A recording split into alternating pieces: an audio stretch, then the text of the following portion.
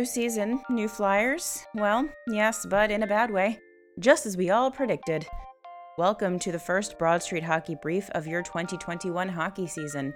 If this is your first time checking out the BSH Brief, this aims to be a short, bullet points only recap of the previous week in Flyers action. If your life made you miss out on some hockey, the Brief will be here each Sunday to fill in the gaps for you. So, let's go, friends. The season started on a high note on January 13th, with the Flyers handing the Penguins 2 losses in rather definitive fashion, 6-3, 5-2, respectively. Next in line were the Buffalo Sabres, who returned the favor. The Flyers had extended to the Penguins and walloped the Flyers on January 18th, 6-1. They were right back at it the next night, where the Flyers appeared to regroup, taking a 3-0 victory to close out the back-to-back. Those good feelings were short-lived, and the first road trip of the season started with a 5-4 shootout loss to the Boston Bruins on January 21st, followed up on Saturday the 23rd with the ugliest game of the season, a 6-1 loss on Boston ice, in which the Flyers were outplayed at every possible turn. Notable numbers for the week.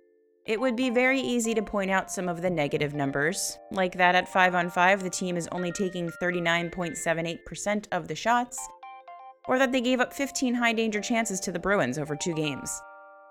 Instead, let's look at one of the few positives that came out of that Bruins series, courtesy of our own Matty Campbell. Jake Voracek came away with 4 points in these 2 games.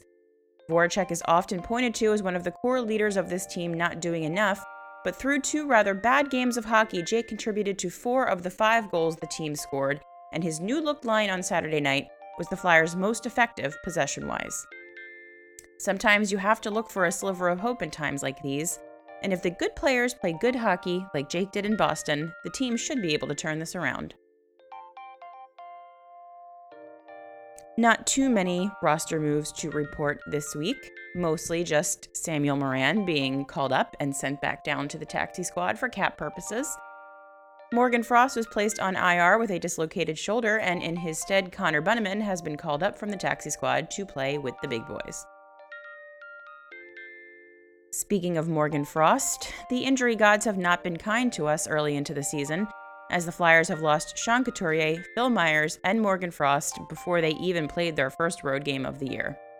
Right now, both Coots and Myers are listed as day-to-day, but we don't expect to see Couturier for at least another couple weeks. Morgan Frost dislocated his shoulder and is on the IR, no idea when he'll be back yet.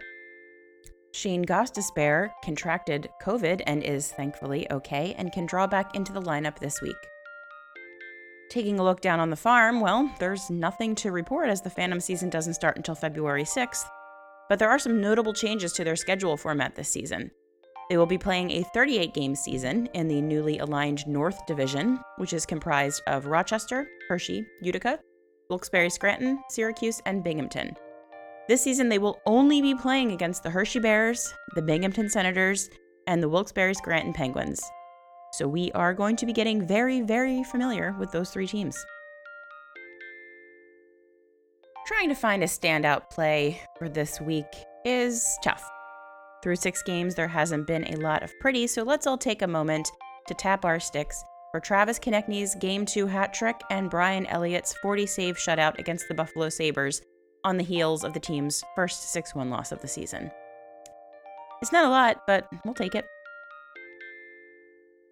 So what should we be watching this week? Well, the thing I am most interested in as we head into this week's games against the Devils and the Islanders, that is what Alain Vigneault does to fix this.